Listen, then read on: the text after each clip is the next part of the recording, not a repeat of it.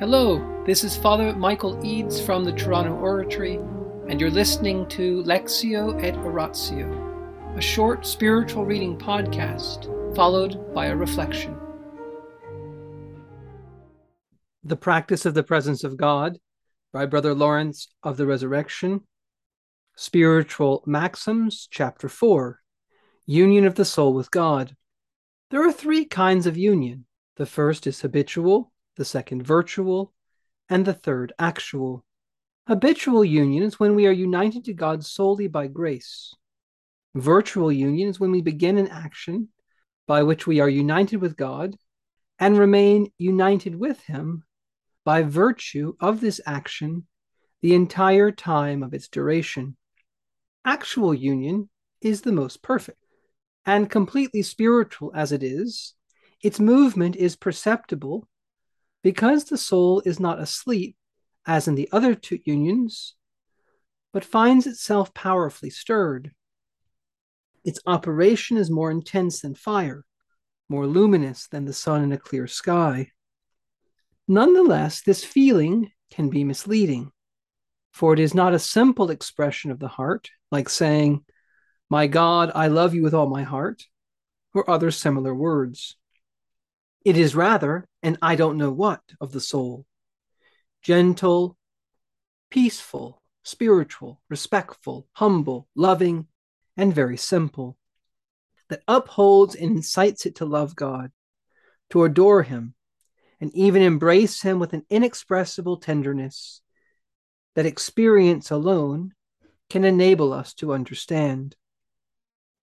Those who seek divine union must know that whatever attracts the will is in fact agreeable and delightful, or so it is perceived. We must admit that God is incomprehensible, and that to be united with Him, we must deprive the will of all sorts of spiritual and physical satisfactions, so that, being thereby set free, it can love God above all things. If the will can in some respect comprehend God, it can only do so by love. There is a great difference between the tastes and sentiments of the will and the operations of the same will, because the tastes and sentiments of the will are in the soul as in their object, and its operation, which is properly love, terminates in God as in its end. In the name of the Father, and of the Son, and of the Holy Spirit, Amen. Angels of God, our guardians dear, to whom God's love commits us here, ever this day be at our side, to light and guard, to rule and guide. Amen. Most Sacred Heart of Jesus, Teacher of teachers, have mercy on us. Saint Philip Neri, gentle guide of youth, patron of thy own, vessel of the Holy Ghost, pray for us. In the name of the Father, and of the Son, and the Holy Spirit. Amen. Normally, Brother Lawrence is so simple in his treatment of these questions. But in tonight's chapter, he tries to be more systematic, more theoretical. He tries to explain three different kinds of union with God: habitual, virtual, and actual. What's he talking about? Well, he says habitual is a union with God that comes solely by grace. This is the union we have when we're asleep, when we're doing anything in which we're in a state of grace, whether we're thinking about God, loving God, living for God. It's a fact that by being baptized, by remaining in a state of grace, our souls are in fact united to God. Then there is this virtual union. And notice that he says that we are united by virtue of this action. Virtual and by virtue of. The root there is a Latin word meaning power. By the power of an initial beginning of an action in union with God that then is maintained throughout, even if we're not actually thinking of God. For example, if you decide you're going to walk to the hospital, or you're going to walk to a store, you know how to get there.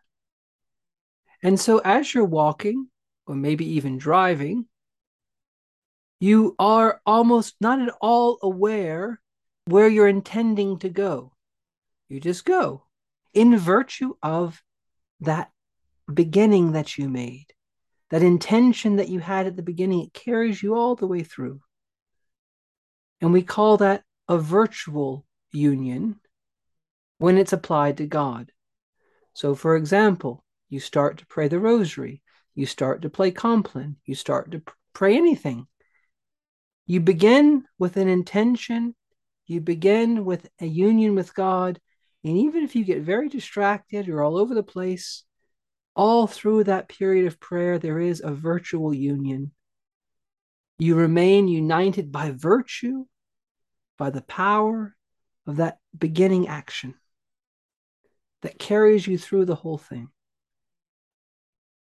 And this, by the way, is why the beginning of prayer is so important.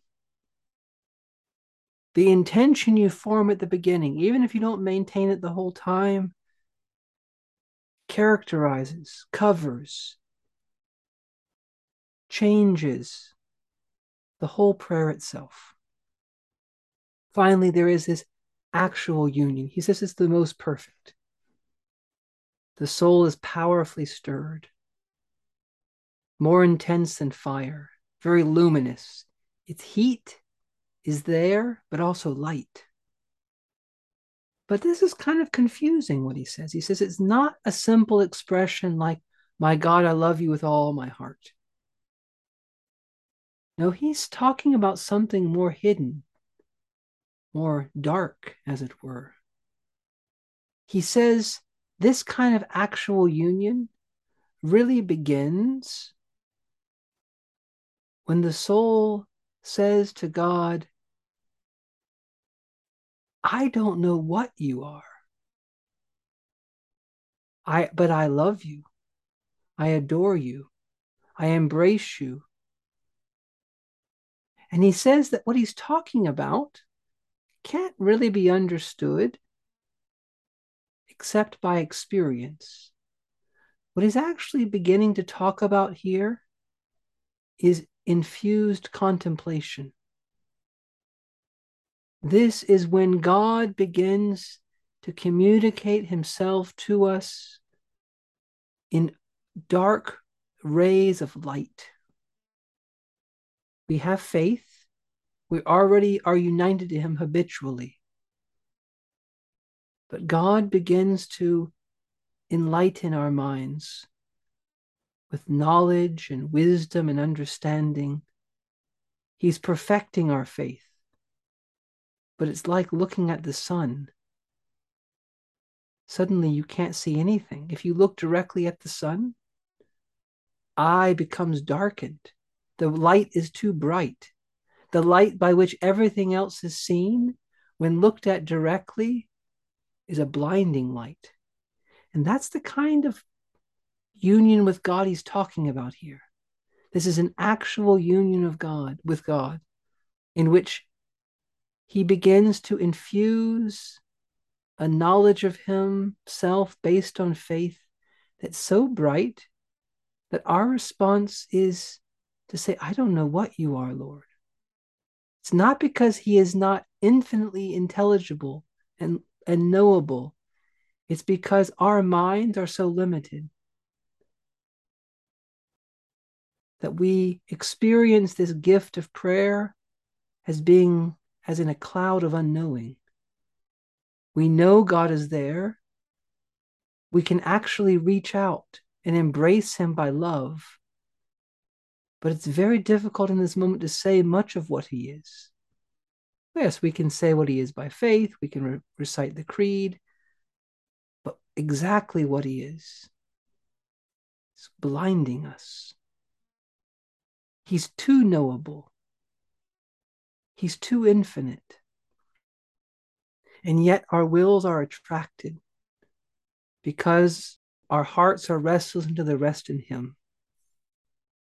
So let us, in this reading, remember that our Lord is leading us along a dark path that ends in union with him. But that our wills can actually embrace God as he is in himself.